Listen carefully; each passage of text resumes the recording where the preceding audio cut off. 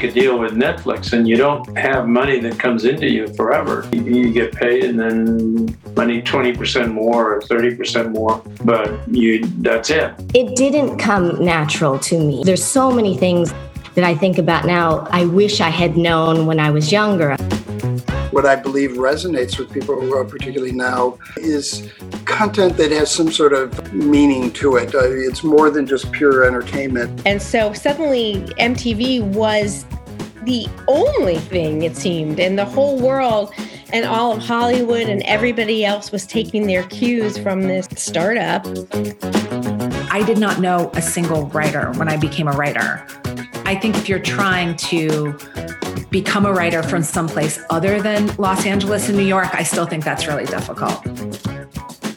Welcome to Entertainment Business Wisdom with your host, Kaya Alexander.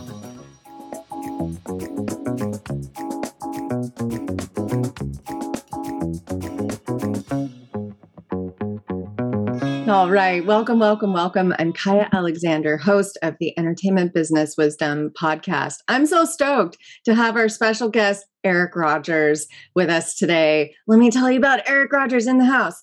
He is a prolific television, film, and comic book writer whose produced credits include the Emmy-winning Futurama and NYPD Blue, as well as Polly Pocket, Brickleberry, Stretch Armstrong, Wander Over Yonder, Teen Titans Go, and The Littlest Pet Shop. He was also the creator, executive producer, and showrunner for Netflix's Skylanders Academy, based on Activision Blizzard's best-selling Skylanders video game series. He's now the showrunner EP for a new Angry Birds series with Amazon Studios. Eric is a 2011 Writers Guild of America Award nominee for his Futurama script, The Silence of the Clamps. He hopes the WGA never realizes they obviously made some sort of grave clerical error with this nomination. Hello. Hi, Eric. Did you just hate hearing that back?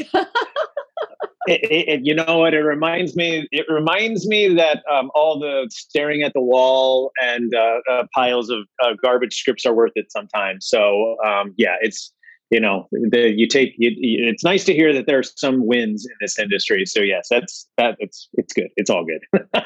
I don't think people realize how difficult this industry is, especially for writers, where a lot of the things that we create don't see their way to screen. Yeah, absolutely. I mean, during COVID, I was keeping myself busy, especially early on in the pandemic, with like odds and ends around the house. And one of those was going out to the garage and cleaning out this filing cabinet that where I've been keeping all my garbage and somewhat decent scripts over the years. And I cracked myself up with the amount of bad stuff that was in there as I was rereading it to clean it out. And it just proves how much is not seen. The amount of stuff that is not seen, is like 4 times as much, 10 times as much as the stuff that ever sees the light of day or gets you attention. So, the adage of, just keep writing is it's a cliche, but it's a cliche because it's true. You just got to keep going one script after the next. And, eventually you get there. So, yeah. It's astonishing to me to hear you call any of your scripts bad. I've read you. You're one of my favorite writers. You're so funny. Is this like, where's the scale for you of good and bad? Well, it's actually, I'm in my late 40s now. And so, when I'm calling a script bad, I'm looking at when I was early in my career. And the mistake I was making was not writing the right script at the right time. Just writing to write, just thinking, I have to. This is a half decent idea, and maybe the industry will like this, so I'll write it, and not put a lot of time and effort in thinking and research into what is the industry buying right now. What is a script that is going to get me the kind of attention that I need to get to keep moving forward. So, it was a lot of, I wouldn't say the writing part of it was probably not bad. The writing itself was probably not bad, but it's also just like, why did I write that script? Why did I write a Roswell spec when I'm not a drama writer? it wasn't what's going to stick. A pile of just scripts that just did nothing for me, So that's really, I guess, what I mean more by crap writing. I think a really important lesson to learn is like figuring out, is the script that you're working on, the story you're working on, is it absolutely the right thing to be working on at that time? And by the way, there's always risk in loving an idea and engaging what the industry's buying, engaging what's being made, and going, oh, okay, my story fits the ebb and flow of what's going down right now. And then obviously, it takes you a month, it takes you 3 months, it takes you a year to write the thing, and then stuff changes, right? So it's always a risk. But I'm hard on myself, so I look back at all the wasted time and wasted scripts and go, why was I doing that? Why wasn't I just writing comedy and animation full on those years? Why was I even trying that? But you live and you learn, you get there the hard way. And that is absolutely the case for me. I feel like it just took you a while to get to know yourself, or was it also the lesson of like, oh my gosh, I need to think more strategically about what I'm going out with and what I'm putting my focus on? I think it's the strategic part of it. When I had an agent back in the day, and this is weird because this is back in the day when you could write one spec script and get represented by UTA, that doesn't happen anymore. I can't get an agent right now. And I mean that. I'm not trying to get an agent, but I did over the last few years. And I got close with like one person who ended up getting furloughed during the pandemic. And that's as close as I got to having an agent again. But back in the day, I'm working at Steven Bochco Productions on, and I was on NYPD Blue and all that. And agents used to look at it as, okay, you're not staffed yet, but I smell blood in the water. And since you're in the writer's room or on the writing staff, as a script coordinator or whatever, I bet I want that 10% if you get staffed there. So a place like ICM or UTA would take you on. And I had that early in my career, but I wasn't getting any, they weren't helping develop my career. They just were hoping that, Bochco would hire me as a staff writer, and then I'd be well on my way, and they'd be getting the 10%. Would have to work hard to earn it. They were piggybacking. They're climbing on your back as you climb the mountain. Yeah. So there was nobody was teaching me and training me how to navigate the industry. So I had to do a lot of. There's a lot of false starts for me and dead ends, and learning how the industry works, and it just it took years, and I don't regret that, and it doesn't bug me or anything, but I kind of wish that I just known things 10 years faster. That would have been cool, but it happens as it happens, so I've gotten to this place where I'm at now where I love what I do. And I don't need an agent. So take that, ICM and UTA. Suck it. Hey, let me ask you actually about like the state of the industry from your perspective, because you have that insider's perspective. What do you see happening? The writers in the WGA, they go fire their agents. The agents aren't getting the packaging fees.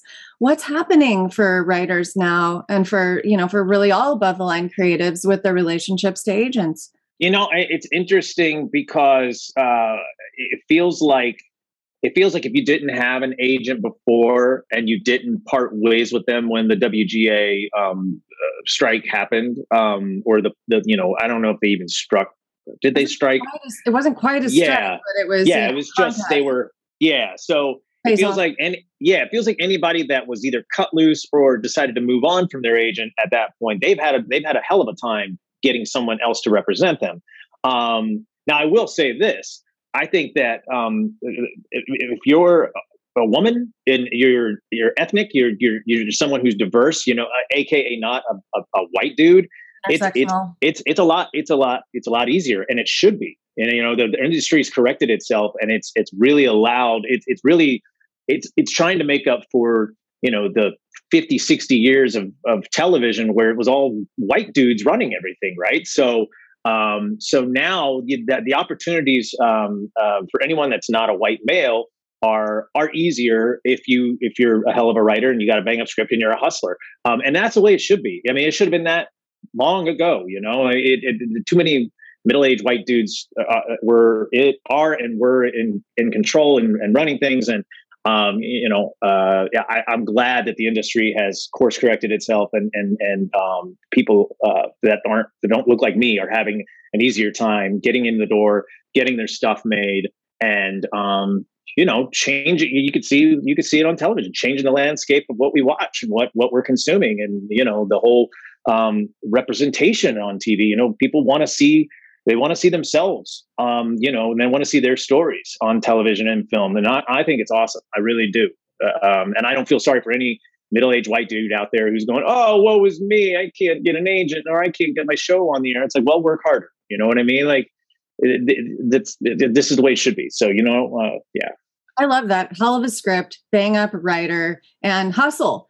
And yeah. I think it's a mistake to think that at any point in your career, you're just going to get to coast and stop and stop hustling. And I think there's this fantasy that people have who are outside the industry, like, oh, I'm just going to get in and get a rep, and then I'll get to step back and just focus on my creativity. And yet it's like the only way you get positioning is to keep positioning yourself, keep hustling.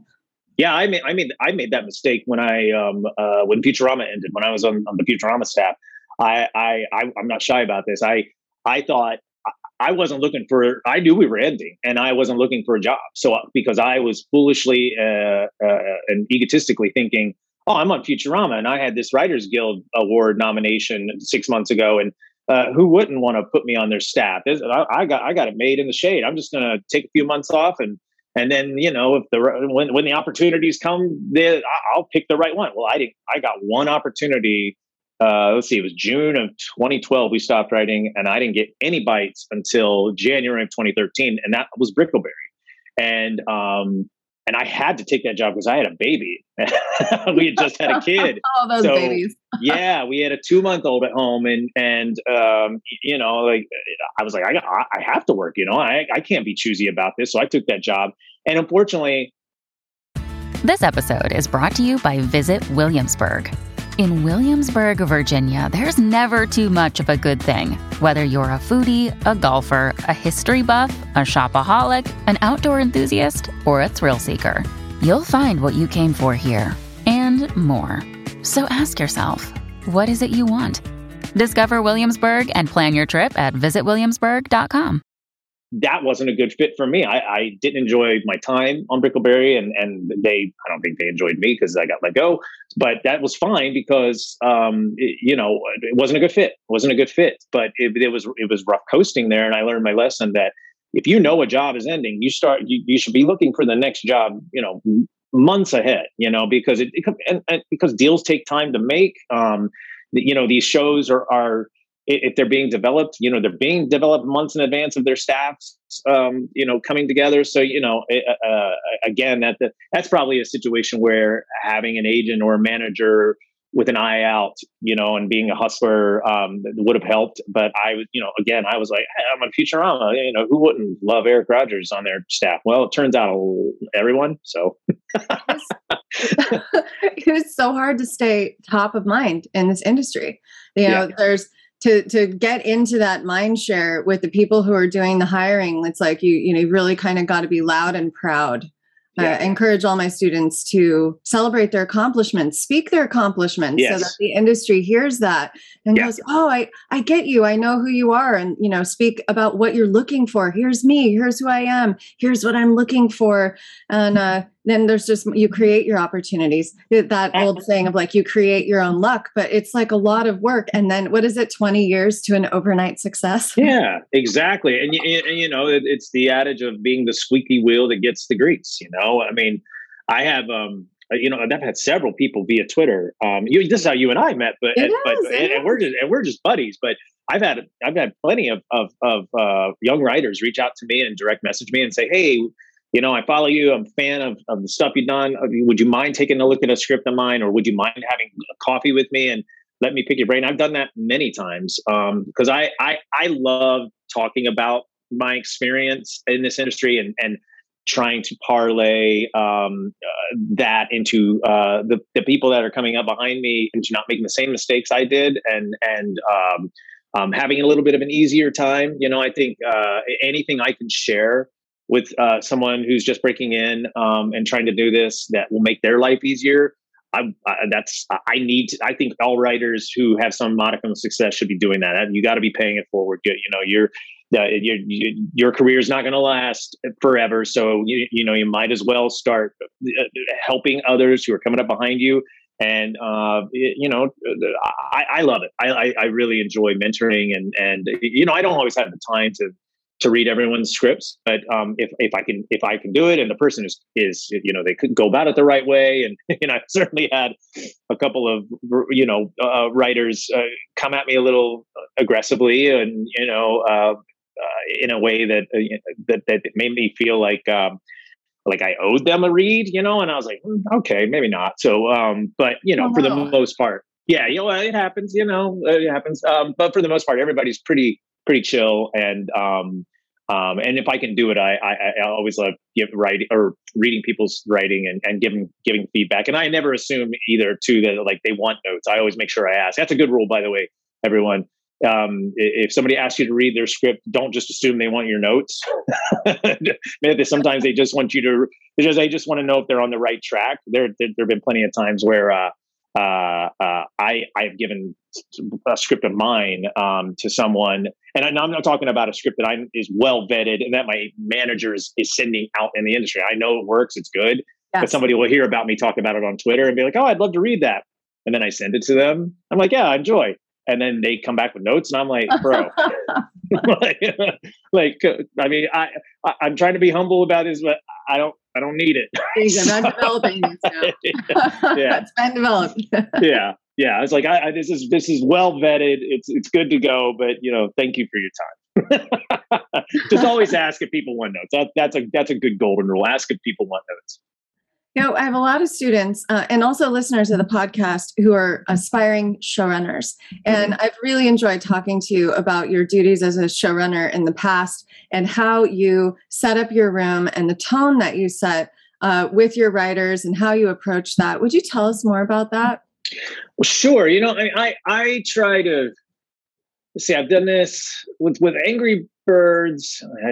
I haven't set up a room yet for that, but I've done 3 other shows where I've been a story editor, showrunner, and boss, co-boss. And I don't like it. I don't approach these things as I'm the boss in the room, and you're going to listen to me, and I'm going to shoot ideas down, and my ideas are better than yours. I really try to create a very collaborative experience, and I want everyone to be having fun in these rooms. We're writing and creating stories and creating characters at the end of the day.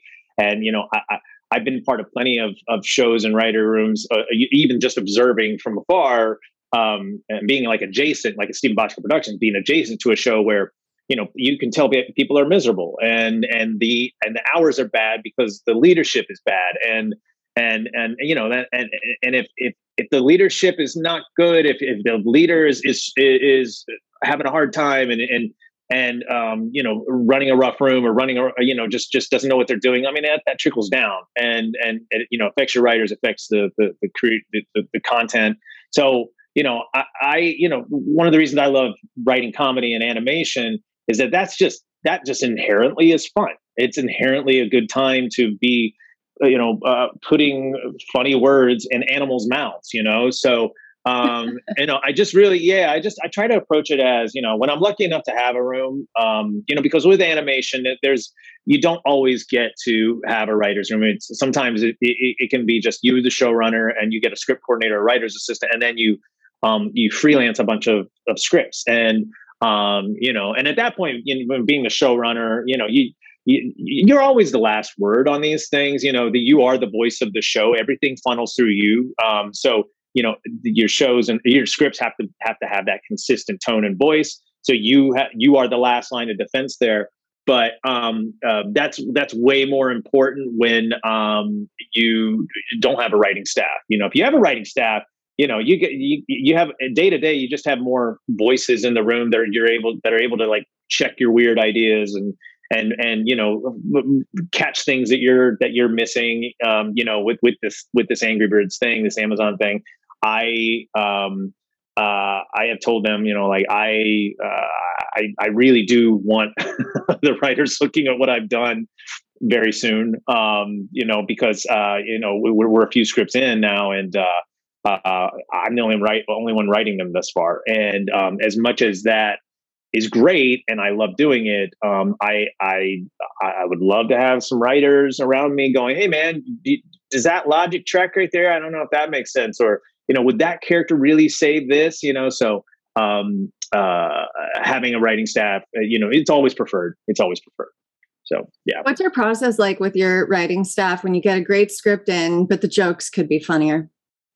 So if I'm lucky enough to get a punch-up room, I had that on a series I did for Hasbro, where we'd get the script, we whip it into shape, and it'd be production ready, but the execs would say, "Okay, let's definitely do that punch-up pass." And so you just basically gather, 4 or 5 people that are funny, and you sit in a room for a few hours and you go through the thing, and and it's with that show, it was an action comedy, so and it was very sci-fi, so it didn't have to be like joke, but we definitely want, it's funny. I feel like Marvel has definitely changed how any of these action shows, action animated shows are done, because Marvel is very slick, and they do this very well. They infuse humor into their movies very well, and I think that the industry and executives see that and see the success of that and go, yeah, if that's possible on in our action sci-fi thing, let's do that. So that's been a shift, and I really enjoy that because I love writing comedy. So like if I can put some comedy in something, I'm going to do it, and I love doing it.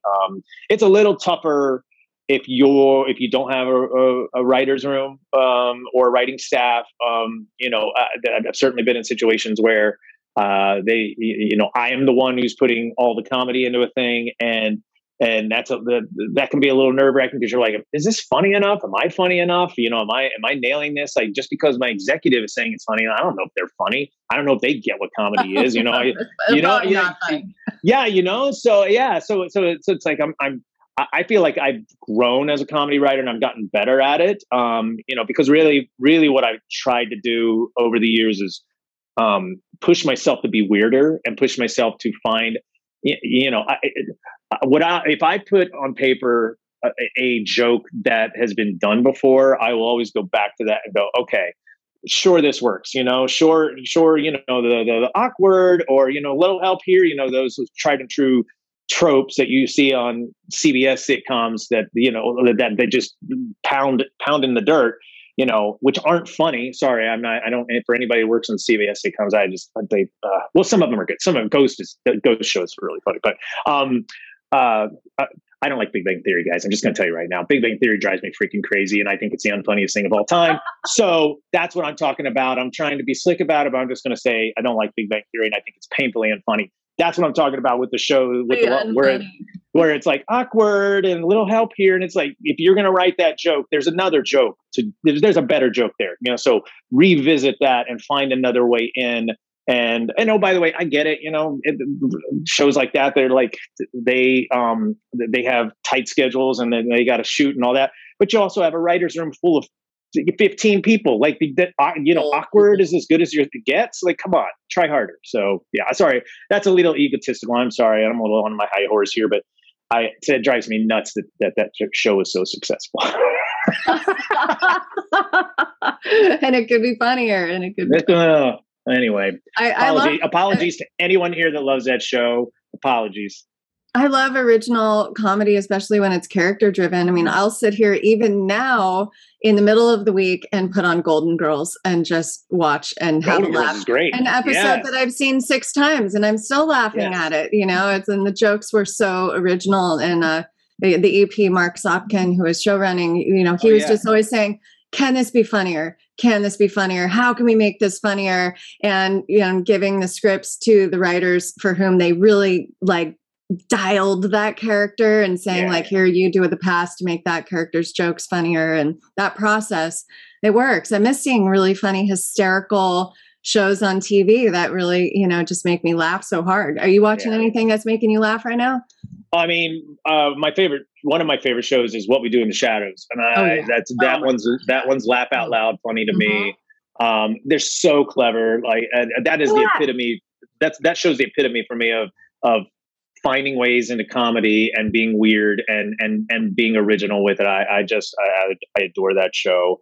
I'm trying to think what I mean. If anybody's watching Peacemaker, I know that's an action show, but holy moly, that's a funny action show. That show makes me laugh out loud. And that's really impressive because they could very much just take the easy route and just make it an action superhero show. But I mean, they really find funny stuff to do in that show. And Cena is really great. Everybody's really great, but Cena is so funny. So yeah, Peacemaker, I'm powering my way through. What else is there? Those two, but I love a good drama. So I like Better Call Saul is one of my favorite shows. Awesome. That's not funny in any way, but I'm watching Yellowstone. Good. I'm watching Yellowstone right now, and it's just whoa! What a powerful drama. I always find myself digging my fingernails out of the arm chair. My mom and stepdad have told me that that's one I need to jump into. It's just finding the time to add another show. You know what I mean? Very well written. Have the Xanax handy. Yeah, fair enough. That's great. Hey, what happens when you get abrasive notes from an exec? When you're dealing with, something difficult on that side, and then you've got to talk to your writers? So I've learned through the years not to be a pushover. So, when I my first real EP showrunner job was Skylanders, and when you get a job like that and it's your first show running gig, you're a little afraid to be fired every day. And it's a terrible place to be in because you're writing and leading in a bit of a fearful place. So one of the lessons I learned with that experience is not to let an executive push you around or tell you that they're right and you're wrong all the time. And that made for a slightly unfun experience for me. I was able to move on from that and go to my Hasbro series, which was the opposite of that. I can't talk about that publicly because it hasn't been announced. But we did this show and there's 52 episodes in the can, ready to rock. We wrote and produced it over 3 years. But the reason I bring that up is when I moved on to that series, what I had learned was if I believe in something, when I think something's worth fighting for, you fight for it. Now, so that's in regards to this question about rough notes or when you think an executive is wrong or off. If you believe that and you want to fight for something, there is a way to do that politely but sternly, and you definitely don't want to come across as the person who is hard to work with and is a massive ego. So I figured out how to do that as well on that Hasbro show. Fight for what I believe in, fight for my vision, without being a jerk. So I think that's a really important lesson. To not be afraid to say, I respect what you're saying, and I understand the note, but here's why I don't think you're right, and let's talk it out. It doesn't have to always be I'm right, you're wrong. It's like, let's have a conversation about this. And, and because my gut reaction is this is the way. But if you can convince me that this is not the way, then good, because executives, and I say this on Twitter, sometimes that they want to be part of the creative process. They're not just there to, just be a part of the show. They like pitching story. They like pitching jokes. My Amazon executives right now, they're great at the stuff they pitch me. It's been really great so far because they're really funny and they're really smart, and that's a nice relationship to have, because it's not always the case. But even if it's not the case, just understanding that they want to be part of that collaborative process, and it's not you versus them. I mean, that's really important to understand from the jump. They are there to help you. They want you to succeed. I don't think anybody sets out to make a show and have it fail. So, it's just understanding, they're not the enemy. And, just even if you realize once you get a show going that you don't really maybe like that person or get along with them that well, you still have to figure out a way to have the relationship, because as long as the show lasts or until one of you goes to something else, you got to make it work. So that was really long-winded. I hope some of that made sense. Oh, it totally makes sense. It's really helpful. It's really helpful. With all of that pressure of being the boss, being the showrunner, delivering on a deadline, how do you unwind? Oh, well, I used to run until I destroyed my knee with arthritis during the pandemic. When we couldn't go to gyms, I amped up my running, and my knee this past year just said, "Nope, you're done, buddy." So now I've taken up swimming, which I love, and that is a complete mind cleanser. Really enjoy that. Creatively, I DJ. I have a DJ set up in my garage, like speakers and gear and the whole 9 yards. And I make EDM mixes and I put them online. So if you guys ever want to listen to some so fun. EDM, like I don't know if by looking at me you would think that dude is into dance music, but yeah, that's one of my favorite things to do. What's your DJ name? E-Rage. All right, well, I asked you the right question, because that sounds like a fabulous way to unwind. Oh, I like the chat. Here's my SoundCloud. Whoever said that, Joe? Somebody said, "Here's my SoundCloud." It's on Mixcloud, actually. That's where I'm at. It's funny. A friend of mine gave me that moniker because my personality online used to be more angry, I guess. And, I used to be. Is that how you got the Angry Birds job? No, I'm just kidding. No, I don't think so. But yeah, younger Eric on Twitter used to be more just like, I'm gonna state why this thing sucks, and I'm gonna tell you why, and you're gonna listen to me, and old man shakes fist at sky, Yeah, and but then my friend, my nickname throughout the years has been E-Raj, and then because I was had this angry personality on Twitter, and my friends would be like, "You're not that guy in the real world," and I'm like, I don't think I am. And they were like, "Yeah, but you're just so like, oh, I'm angry at things." And I've calmed down over the years, guys. But the E-Raj to E-Rage thing kind of just made sense, and it's just stuck. So I love it. That's so awesome. So as writers come out and are, they're getting to LA, or they're realizing, hey, I want this career, and they want to break in, what tips do you have for networking? And how do you make friends? It's so important. I always talk about finding your wolf pack in the entertainment business school. So do you have any tips for everybody? Another day is here and you're ready for it. What to wear? Check. Breakfast, lunch, and dinner? Check. Planning for what's next and how to save for it? That's where Bank of America can help. For your financial to-dos, Bank of America has experts ready to help get you closer to your goals. Get started at one of our local financial centers or 24/7 in our mobile banking app. Find a location near you at bankofamerica.com/talktous. What would you like the power to do? Mobile banking requires downloading the app and is only available for select devices. Message and data rates may apply. Bank of America NA, member FDIC.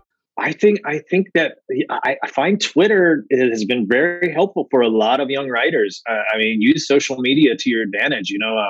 I respond to, for the most part, I respond to anyone who asks me a question on Twitter or wants to send me a direct message. I feel like if that person's reaching out, I should be respectful of their time and their bravery, because that's a brave thing to do.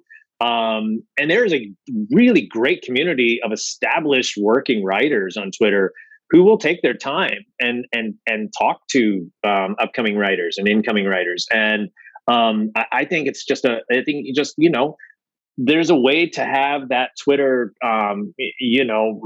relationship, I guess, that back and forth, without it being like weird, and just try to establish that, and try to see who the writers and the showrunners are that are doing the things that you love and that you admire and you're a fan of, and see if they will respond to you and answer your questions, and maybe go so far as to say, hey, I'll have a virtual coffee with you, or I'll read your script, and just being brave about it. Honestly, brave without being rude. Honestly, I think that's probably the best path. Brave without being rude. What are good questions that an upcoming writer can ask in a DM? Like, what are they asking for? What's a nice approach? Well, it's just, it's honestly like, hey, Eric, I'm a big fan. I've loved Futurama. I hope this isn't rude, but I had a question about something I just optioned this script, and I don't have a business attorney, and does do you know somebody that might be able to help me and look at the contract, and or does this part of the contract make sense to you, because it doesn't make sense to me? And if somebody's reaching out like that, I certainly don't want anybody to go down a wrong path or get screwed over. So stuff like that, I love answering the business stuff, because I do get feisty when it comes to the business side of things. I'm just like, hey, don't screw over writers. Don't lowball us. You've been doing that for years, especially in animation. So that part of it, I'm just I guess I am E-ragey. Just like, writers, you pay us.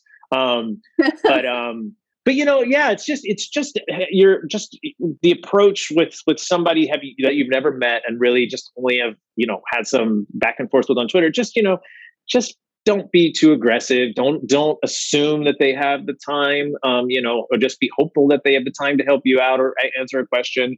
Also one thing that this is just like a kind of an aside that drives me nuts. I hate it when a writer will ask me, they'll very, very nicely get me to soften up, and I'll read something that they've written, and they'll be like, oh, can you just please just give me your notes and feedback on that? And I'm like, oh, okay, I'll do that. No problem. And then if the script is not very good, or if it needs help, I certainly don't ever approach it as I'm going to tear this down, or I'm going to make someone feel bad about their efforts. There's a way to be constructive without being mean.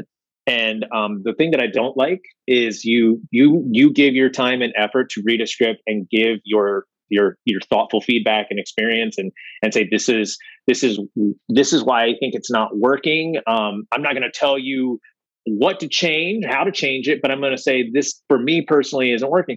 You give them all that feedback, and then you never hear from them again. And so it's almost like they didn't like what you had to say. You didn't come back and say, oh my God, it's the greatest thing ever. And that's happened many times. It always drives me nuts. So I'm just like, dude, you can't even say thank you for your time and effort. And by the way, it's not like I need you to do that, but also, like, come on, man. Like, if somebody's taking their time and energy to help you out, like, the least you can do is I'll say, oh, thank you. I appreciate this so much. And I'm going to go back at it and see what I can do. And that doesn't happen often. I just want to put that out there. But when it does, I'm just like, So, yeah. Writing is rewriting, and some people don't realize that, or, always. That's crazy. Always. To not even say thank you. That's nuts. Mm-hmm. Well, I want to go back to what you said about the business side, being passionate about the business side. What kind of shit have you seen go down? Well, I mean, so I'll speak specifically about animation. In animation, we do not get paid. Most animated shows are not Writers Guild covered shows. They're under they're either non-union or they're with the Animation Guild. Yes. And if they're non-union, you're not getting insurance. You're getting paid less than the minimum that the Animation Guild pays you. So back to the Animation Guild side of things, you get insurance, you get a certain amount of hours, you get your insurance, and that's great. The insurance is awesome, but the pay is consistently 1/3 less than what you'd make as a story editor, writer per script on a Writers Guild show. And that has to change. That needs to change. It's I know that they're working, that they're currently trying to get with the producers a new deal. with the Animation Guild so that the minimums come up and there are more benefits and all that good stuff. But, really, it's just we want to be paid and treated the same way anyone in live action or working on a Writers Guild covered animation show is treated. And that is not the case right now. We are, in my opinion, it's sort of, we're just treated poorly on the business side of things. And it's the same amount of work. And I will fight that fight. It's a hill I will die on. Writing a script about, writing a future, or not Futurama's Writers Guild, so I can't use that. Writing a Skylanders Academy script is as tough and is as tense, or whatever you want to call it, as writing a Futurama script. And running that show is as tough as running, one of these live action shows. And by the way, to circle back to not having a writing staff and, writers around you and a big staff to help you out, it's in a lot of ways it's tougher because your support staff isn't there. There are less people to be voices to help you out. So, if anything, we should be getting paid more if we don't have a support staff, so it's a constant battle. Hopefully things change with this deal between the producers and the Animation Guild that's going on right now. But, it's a sore subject, it's just, I feel like a lot of times with, deals, you just kind of have to eat what they give you. And by the way, I want to preface this by saying it's not like the money's bad. I mean, the money's very good. You can make a very nice living doing kids animation or, non-Writers Guild animation. I don't want anybody thinking that I'm like, oh, woe is me.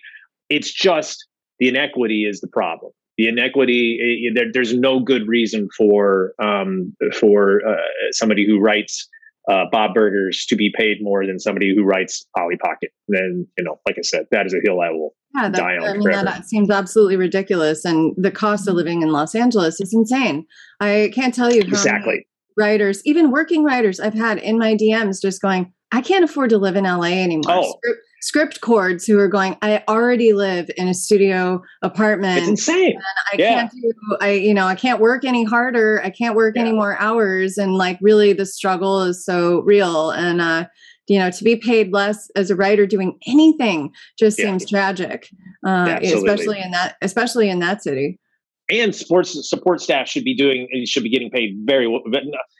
They should be getting paid way more than they do get paid. Like, they should not have to struggle, especially on these shows where they're expected to work 80 hours a week, and they're expected to be on call on the weekends if a producer or a writer wants to publish a script that's going to shoot on Monday. Like, you're taking away people's personal time, and you are causing them stress that they don't need. And if you're going to do that, put some more money in their pockets, at least, like that helps. But it's a struggle constantly. The weirdest thing about this industry, it is kind of like penetrating the royal court. The folks who are outside, just, you got to get over the drawbridge, to get in, to be able to do the work that you love, that you want to do. And then you get in and you're like, where's the buffet? Where's the throne room? What's happening? I'm in, but what's going on? Why am I so hungry? And then there are folks at the buffet who are like, they're full. They've had,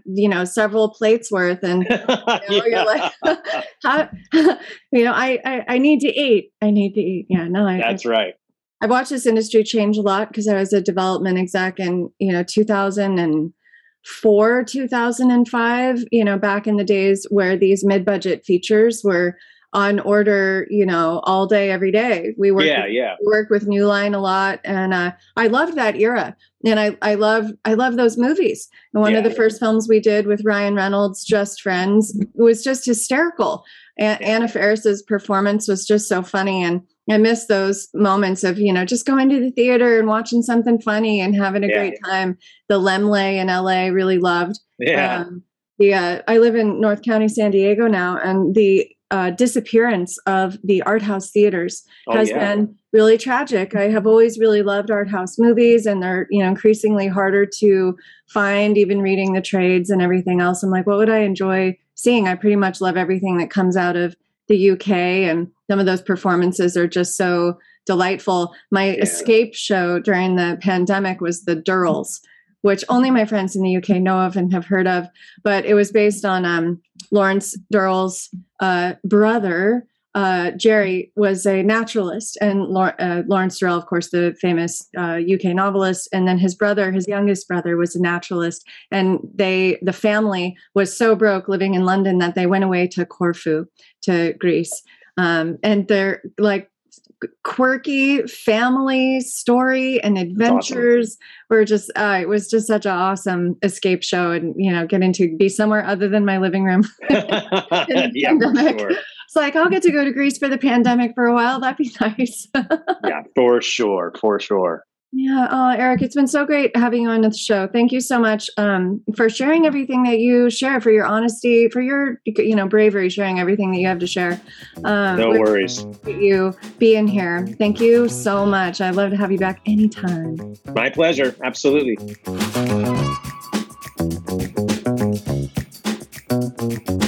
Thank you for tuning into this episode of Entertainment Business Wisdom.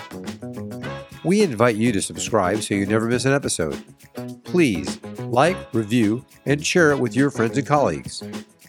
Kaya Alexander can be reached on Twitter for your questions or comments at ThisIsKaya.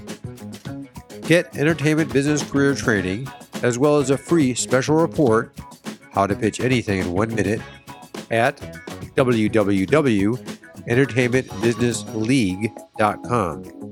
Thank you.